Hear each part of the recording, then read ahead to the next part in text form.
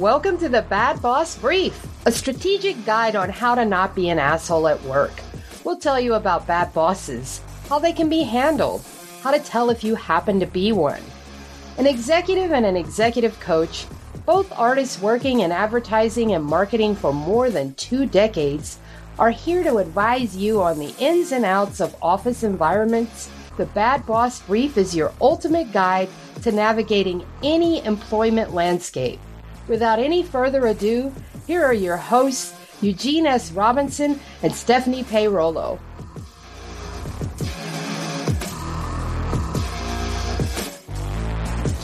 Hello there. Welcome to the Bad Boss Brief, the strategic guide to how not to be an asshole at work. I'm Stephanie Payrolo. And I'm Eugene S. Robinson. And today we are going to talk about the DEI lie. We're going to talk about how companies pretend that they care about equity, but in reality, it's a sham. It's a cynical performance. It's a house of lies! And, since I've spent so much of my career in advertising and tech, we're going to focus primarily on advertising with a little bit of looking at tech. And what happened was after George Floyd was murdered, there was a huge upsurge in DEI positions, talk about DEI, and the ad agencies in particular made a lot of noise about how they were really committed to diversity and really committed to Black Lives Matter. And in reality, there hasn't been a lot of change. If you look at the websites at the big ad agency holding companies or some of the bigger ad agencies, you'll see people of color, but they're almost invariably in an HR or a DEI position, and they're not in business leadership or creative leadership. So, and it was mind blowing. I mean, I mentioned to you before that, but I have a relationship with agencies that goes back to like people I knew at Ogilvy and Mather who were like throwing me shade in 1985, 86 when just out of college when I'm trying to get a job, and was equally qualified coming from Stanford with it's not like you have a major in commercial advertising, or an interest. I'd actually done ad sales for Stanford Daily and other publications, and still was like, yes, now run along. So it's always been a curious industry to me because it seems like it would be an incredibly democratic one, but it is totally not. And yet, well, and I think one of the things that I was thinking of as we were putting this together, and I'd like to tell the story of the time that I hired you as a freelance to work for an agency that will be unnamed in Seattle. You want to tell that story, or you want me to tell it? I don't know if I can tell it without telling the name of the agency, so you might as well start it. No, it's okay. I'll do it. I think I can do it. I can exercise a rare amount of self-control. So you had thrown me some freelance work, and by all measures, things were going swimmingly. They loved the work. They loved the work enough, and correct me if I'm wrong, that at some point they said, hey, why don't we just have him come up here? He's not that far away. He's in California. It's a cheap ticket. They fly me up. I'm there in the office, and the boss, who looks eerily like Fred Flintstone, walks in, and he does it like he had stepped in, like he had opened the bathroom door and did not expect to see me there. And yeah, whatever. I'm used to people being shocked at the gloriousness of my presence. It didn't bother me. After the meeting, you later told me you said that he said, you didn't tell me he was black. And you said, well, is that a problem? And he was like, oh, no. However, never got another stitch of work from them again, which I think is mind-blowing. I could have gone to work for Fairchild, where William Shockley was an avowed racist, and that wouldn't have happened. Engineering was more democratic than that. So. Yeah, and I think what was interesting to me in watching that is this particular CEO had almost like a tick where he would call everybody dude, particularly men. So he was always sprinkling like dude. And he knew that I had hired you. I said, look, I've got a friend from Stanford who's a technical writer. I think you were working at Intel or Apple at that time. I'm like, That's what I need. He had been on conference calls with you. And it clearly had never occurred to him that a technical writer who had gone to Stanford, who was working at Apple or Intel, would be a black man. Because when you walked in, he really did like the jaw drop double take. And what was so funny is that instead of calling you dude, he started calling you man. Yeah, man. Okay, man. Okay. And I remember looking at him and thinking, do you have so little self-control over your face that you can't like stop and dissemble what your reaction is. But I know that was many, many years ago, but I always think of that as kind of the touchstone. Right? I always think of that as a way of understanding how, and there were no other Black creatives in that agency, right? And in most agencies since that time. And so I think what I wanted to talk about today, I thought a frame of this would be to talk about stupid white people mistakes. And I want to be clear about the context is that I am often a stupid white person. Okay, right? well, that's for you to say. Okay. So I'm taking it because, it was funny because we've done a few of these now, right? And it's generally, I come into my office and you and I talk about some stuff and some people listen and make some comment. It's fun for me. This one, I was nervous about because I don't want to be a stupid white person today live doing a podcast on YouTube. And so in looking at... Well, some of the American South would say, you're Italian. Screw that white person stuff. But okay. That is true. There is that second generation Italian. There is that. But stupid white person mistake number one is expecting people of color to educate us about race. So I think I've seen this happen on a corporate level, and I've seen this happen on a personal level. On a corporate level, it's often that white leaders will turn to people in the Black ERG or Employee Resource Group and say, do some content for Black History Month or come in and talk about this. In other words, do work above and beyond the actual job that you get paid for in your spare time. I've heard on social media that there are a lot of people will call up Black speakers or writers and say, come in and give us your work for free, essentially, right? Yeah. We want you to talk on this panel. We want you to come and speak and educate. So the first thing is you shouldn't ask anybody to work for free, but particularly don't ask people of color to work for free just because it happens to be a Heritage Month. Yeah, right. Right? Yeah, right. So that's the corporate side of it. And the more personal side of it is that, I've seen white people who start to understand that they might need to do some work on their attitudes around race. Maybe they read a book, maybe something happens in the news, and they want to talk to Black people about it or people of color. And so they assume a friendship where a friendship doesn't exist. Right. With someone who they know at the gym or someone who, not an actual friend who's been to their house for dinner, but somebody they consider to be a friend. A tour guide. What they want to do is exactly, they want to process. And, it's good for white people to process with other white people. There are Black ERGs. I actually heard of a nonprofit that has what they call a white caucus, which is a group of white people who get together to talk about their whiteness. Right. And I think that should happen more often. Yep. And so if you want to process that, do it with other white people. And I just want to recommend that if you want to get smarter, first of all, follow people of color on social media, but also buy books and read them. Two that I'm going to suggest. Ijeoma Olo has a book, So You Want to Talk About Race, which is fantastic. I suggest it to many of my clients. And Ruchika Tulshan, her last name is spelled Tulshyan, has written some amazing articles for the Harvard Business Review. And she just came out with a book called Inclusion on Purpose, which I just bought. So if you want to be educated, if you want to learn more, buy books by women of color rather than trying to buttonhole them in the gym and ask them to, like you said, be a tour guide. It was funny. I got a call recently, somebody who publicly seems to need a lot of PR help, Morrissey. Said, Morrissey wants to speak to you. I was like, this is the founder of the Smiths and now a solo performer who's recently run afoul by saying that I guess white people just really want to hang out with other white people and other such canards. And I said, well, you want me to talk to him? Because, well, no, actually, you could just help me and talk to me. He wants you to give him a list of Black writers who write about more than their Blackness. And I go, well, okay, me. So we can start with me. But I fought my urge to, he said, a reading list. I didn't put Mein Kampf on the reading list because I had made a determination that Adolf Hitler was not African-American. And I gave him some of the African-American writers who I like who just happen to be writers, right? I guess that's what he was wanting. I have no idea if he actually tried to, if Morrissey has pursued these books, but they were not didactic. It was like Blacktop Wasteland, that guy S.A. Crosby. Adam Smyer's Knucklehead, and of course, my novel A Long Slow Screw. But I thought that was an interesting way to kind of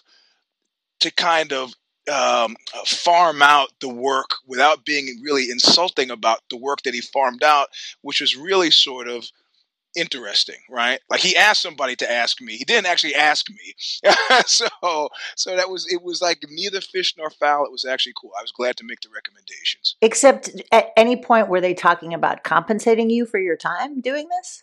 The guy who asked me was calling in a favor, and so it was. He's giving me a lot for free. Okay, okay. Because if we're going to call it work, let's make sure that there's actually some kind of value.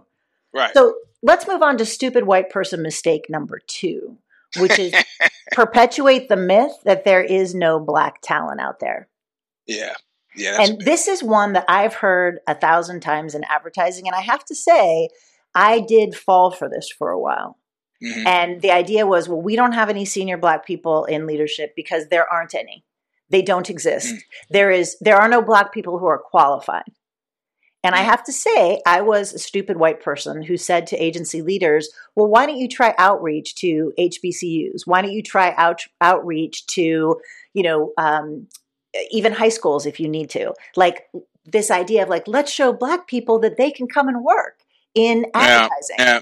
And I saw this. I've learned a lot from this guy, Derek Walker, who is, follow him on all the socials. He's amazing. He's a Black creative in the South. And the first time I ever saw him, I was speaking at the 3% conference, which is a conference that tries to help get more women in leadership in advertising creative positions. And there were a bunch of white women up on the stage. And Derek, who's a Black man, was pacing back and forth in the back and started calling them on the fact that they were focusing a lot on helping white women and not talking at all about helping people of color. And of course, he caught my attention and I started following him on social media and, know him and have talked to him. And, his point is, which I think is accurate, is there are plenty of talented senior Black leaders and creatives who are not getting hired. Yep. So this whole notion that there just aren't Black people out there is a lie. It is another or they're getting lie. Or they're getting laid off after they've been hired. Yes. Shortly after, right? And again, I mean, the studies, there's an article in Bloomberg by Kelsey Butler who talks about how many people in tech were laid off that had a DEI function or were part of a DEI team. Right? So after George Floyd was murdered, Indeed said that DEI job postings went up 123%. But those are the people who now are getting laid off. Right. So anyway, but I think what's interesting is another point that Derek Walker makes is that the white leaders are subtly putting the blame on Black people. Right. Like it's your fault that we can't find you. Yeah. And and it would be one thing to me if I'm a firm believer in meritocracy, right? It would be, why would I take a seat at the table? I'm being outpaced by people who are well deserving of outpacing me, but that's not what I've ever found. Never have I gotten into an environment where I feel like, imposter syndrome, where I feel like, man, everybody here is smarter than me. In fact, as you well know, it's probably the exact opposite. But that has more to do with my personal predilections than anything else. But the reality of it is, Derek Walker is great. We interviewed him for the Live 5 series that we started at the last agency that we were at. So I found him to be insightful and still enjoy his stuff on LinkedIn quite a lot. Well, and another thing, there's a practical thing, which is, a lot of agencies use recruiters to find talent. Tell the recruiter you will not look at anything you won't look at a resume that isn't from a person of color. Right. So, and I think the idea is I just want to have a note. Don't do that thing where you say we interviewed 3 Black people, but we ended up hiring the white guy. And somehow you feel like it's okay to hire the white guy because let's not do that. But I remember at the risk of running a little bit over, I'll just tell a brief story. My first job out of college was at EW Communications. It was as an assistant editor at Microwave Systems News, a tech journal for the defense industry. And the 2 brothers who hired me, German guys who were born in Argentina, I'm not asking questions. I had 2 resumes go out at that time. I had one that mentioned that I was a member of the Black Students Union and one that didn't. Just for me, for my own sake, to see what was going to happen. They zeroed in on the one that said Black Students Union. They hired me, and they later told me this story that the head of I don't know how this figures in with Axis Powers, but the head of HR, who was Japanese, had not wanted to hire a qualified Black woman prior to me, and they were enraged. And so they had set about finding another qualified Black candidate that could not be denied, and that character was me. I detected that there was weirdness when I first met the HR person, who I'm quite sure is now dead, Jane Akashima, and she ended up being one of my later biggest supporters there. But that was a groundwork that laid for me being hired, that it was a philosophical point had to be made, and they chose me to make it. And keep in mind, it took me 17 months after graduating from Stanford to get a job in my field. Well, and there is this notion, like I remember once I was running a small company and pretty diverse, but had no Black people. And I said, okay, the next person we hire is going to be a Black person. And we were looking for an accountant, and the CFO said to me quite seriously, well, I mean, I don't want to lower our standards just to be more diverse. And I was like, why do you assume that standards are going to be lowered? Yeah. And that was her, a white woman, that was her assumption. And we hired a Black woman who was the best accountant I have ever seen, bar none. And, but, and I doubt that there was sort of a revision with that. Right. CFO's idea. All right. So stupid white person mistake number 3. Focus your inclusion efforts on white women and white LGBTQ plus people. So let me be really clear. I think that workplaces should be open and supportive and inclusive for everyone. And that includes queer people, that includes people with disabilities, people who are older, people who are veterans, people who practice whatever religion. That all is true. What I have seen, which is disappointing, is that I see agencies who talk about inclusion and they talk about DEI, and what they mean is white women and queer white people. And they have no Blacks or Latinos in leadership outside of HR or DEI. That's a DEI lie. Yeah, that is one. and that is one. Go ahead. Yeah, and it's a weird kind of identity politics that, you spread your cards. I'm not a big poker person, so I don't really, with a royal flush or full house, it's like, okay, well, we've checked all the boxes here. We are done. So, yeah. Right. And I think, we often call out bad bosses, but I wanted to call out a good one who I think is doing this really well. There's an agency in Seattle that's called DNA, and I know them well. And Alan Brown is one of the founders, and he's white. And he's gay, and he has started Come Out to Work, an industry organization to support the LGBTQ plus community and inclusion. And they have this cool new program that's called Project 47 Pledge. And what I appreciate about that is that DNA does a yes and. So Alan is spearheading these initiatives to support gay workers, queer workers in advertising. And the CEO of DNA is a Black man, Chris Witherspoon. Their executive creative director is a white woman, which is very unusual to have women as ECDs, named Missy Cass. I did a one-woman show where I was talking about sexual harassment, and it was at a teeny little theater in Seattle a few years ago. One of the only men in the audience was Alan. And he was so frustrated that there weren't more men from advertising listening to that show about sexual harassment and advertising. He helped me get it staged in Seattle Center. Right. And so it is possible to focus on a particular area where you want to help people in your community or a community, but you don't support white women, support white queer people, but don't do it to the exclusion of helping more Black and brown people get work and get onto your leadership team. Right. Yeah, this is the thing where you wonder, how did they make those mistakes? How did they make those mistakes? And in fact, recently I came up onto, I had the occasion to, I've got a cover story appearing in a magazine, and the magazine will make itself known in April. I guess it comes out. And I referenced a song by Patti Smith. Those of you who are fans of Patti Smith know the song I'm talking about. And it includes the word that most of the rest of the world describes this, the N word, but which I call correctly as it's in the name of the title, rock and roll nigger. And they said, listen, we can't have you use that. I said, it's between quotes. They said, yeah, but what it would look like is that, our staff of 21 white people, signed off on it. And I was like, you got 21 white people on your staff? Did you got any Latinos, Asian people, black folks on the staff? 21 white people. Where are you guys based? You Sweden? And that guy just laughed. It was like, well. So I said, so we have 21 white people essentially defining my truth. Or Patty Smith's, as the case may be. And they're like, okay, we'll just leave it as is. I go, thank you.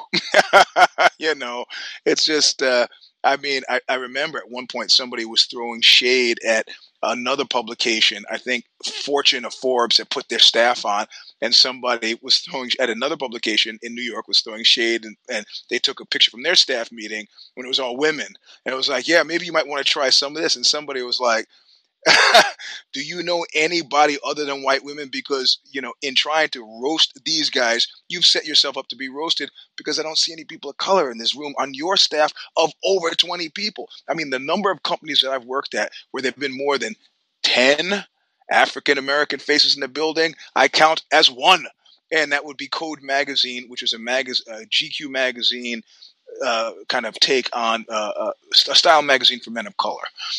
So it was written into our charter, and it was great to see people who were non-black, who I had on the staff, adjust to that reality. It's like, this is what I live every day. But, it's interesting because I was talking to a client about this last week, is that there are 2 times in my life where I have been the only white person in a room full of black people. And one time was at a restaurant, and the other time was at a party. Mm-hmm. And I looked around both times and I thought to myself, the black people that I work with, the black friends that I have, this is all day, every day at work. This is all day, every day. And I've had this for 2. So that's like 2 hours in my 60 years. And how many times have you been the only black person in a room full of white people? Yeah, right. Yeah, dozens and dozens, hundreds. Right. So. Well, and I think this is the challenge too, is that, we live very segregated lives, right? And I mean, studies show this. We go to church in different places. We work out in different places. We live in different places. And we tend to have people who look like us and think like us around us as white people. Mm. And I think there's some things that you can't understand unless you see them happening. Mm-hmm. And I think that's part of the challenge, is that there's so many people that are not in community with people who are not like them.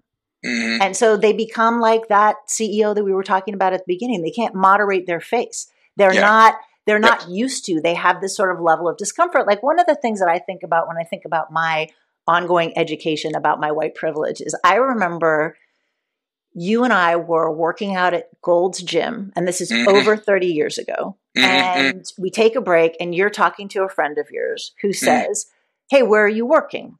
And you say, Intel. And he looks at you and says, oh, do you work on the loading dock? I don't remember that. And the reason that I remember that is, I thought to myself, like, I was in my 20s, right? And I remember thinking, oh, this is racism in action. We both went to Stanford. We both are the same age. We both are working. He would not have asked me if I was working on the loading dock. And you said, no, I'm actually, whatever your position was, which was, pretty senior. But I remember that. And I feel like, that changed my understanding of white privilege, to see that just kind of casual racism. Did I laugh in his face? What was you my were reaction? Actually, well, the other thing was, you were actually surprisingly polite. Yeah. One, you were not surprised. Yep. Right? And I think you probably did whatever calculation and assessment you do in your head about how big you want your reaction to be to a certain thing. And you just, politely said, this is what I do. Well, also, too, there's always, what I find interesting in California, much more so than the race discussion, is class and caste, right? And if this was a blue-collar guy asking me this, then this is not he's trying to figure out tribally if we are the same tribe. You pour concrete, do you drive piles, do you hang sheetrock, some of those things I've actually done in any case, right? I used to be a furniture mover. So I'm always careful to be like, loading dock, whatever. It's loading dock, if he's an executive, then I'm like, like going into Les Videz's office at Intel, and Les Videz, who was one of the founders of Intel up there with Andy Grove, knew I was coming, show up, he does a double take, and his first words were like, "You like basketball?" He's Hungarian, so I just gotta go, "Nah, man, I'm into martial arts, so that's that basketball. No, thanks." It was great. It was a funny moment. Oh my God! All right. Well, people have asked us to give specifics, so I do want to have a couple of takeaways that I hope people can think of. Right. So for white people who want to be better bosses, here's some suggestions. Number one, educate yourself. Talk about your process with other white people, and then try to call other white people into better awareness. There's a huge fear among white people of talking about race because they're afraid they're going to get it wrong.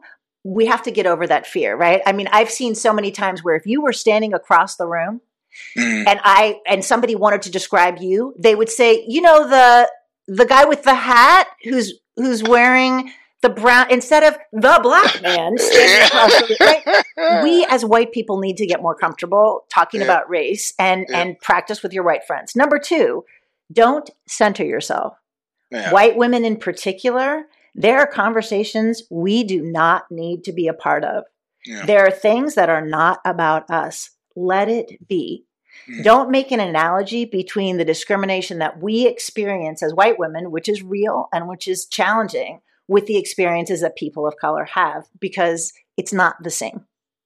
Number three, if you are in leadership, commit to specific DEI metrics, real numbers. What percentage of people that you hire will be Black and brown?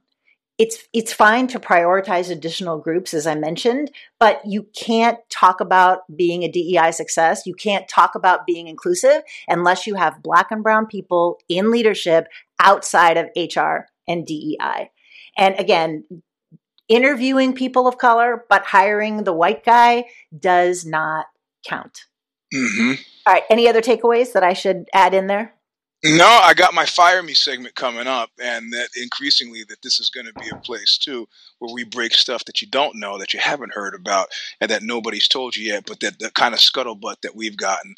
And so my takeaway, the gossip I've gotten, has been that the HoloLens project at Microsoft is going to see massive layoffs this week. So, or this week or next week.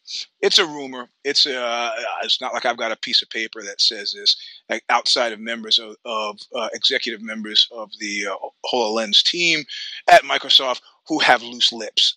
So, it's interesting that somebody who's 2 generations removed, say, from anything having to do with Microsoft, knows this, and yet there are probably people on the HoloLens team who don't have any idea that this is coming. So that is bad message control. That that a member here of the Fourth Estate is in possession of information that the people working on it don't have. That should not happen. So that is my.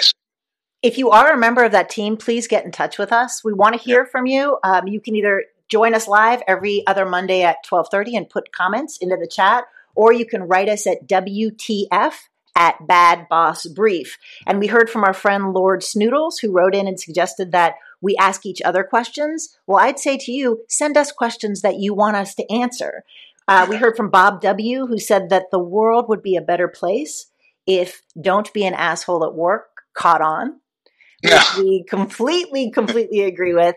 And then Anna wrote in and suggested a topic for a future show, which is the passive-aggressive boss, which I like. So thanks, Anna. We've put that on the list. And some other future shows are going to be the fearful boss and the addicted boss. Well, these are great because if you remember, Matt Groening did the 9 types of bosses, and that was a really great breakdown. And I laugh when you say passive aggressive boss, because though I said I would never be a lousy boss when I've been a boss, I have been the passive aggressive boss. Can you finish this project by Tuesday? Well, I have, I'm moving. You know what? It's okay. I'll do it. It gets done. And somehow there's a lurking suspicion that I'm holding it against them. And I am, but at least it gets done. And that's the worst bad boss thing I've done. But I can't think even now of a way to do it better. So when we do the show, you could actually advise me on how to have been better in that moment, other than say, it's fine, I'll do it. And then go ahead and do it, All right, so we can do a little coaching on the spot for passive aggressive bosses. All right, I think that's all we've got. Again, get in touch with us at WTF@badbossbrief.com. And thanks for joining us, and we'll see you in a couple weeks. All right, bye. Thank you for listening to the Bad Boss Brief with your hosts, Eugene S. Robinson and Stephanie Payrolo. You can check out more of their work by visiting consigliera.substack.com for Stephanie and eugenesrobinson.substack.com for Eugene. You can also find Eugene at Mr. Sleep 3, that's the number 3, on Instagram. Send us your questions or comments to WTF@badbossbrief.com. And be sure to join us right here on your favorite podcast platform for more insights every other week. Until next time, don't be an asshole at work.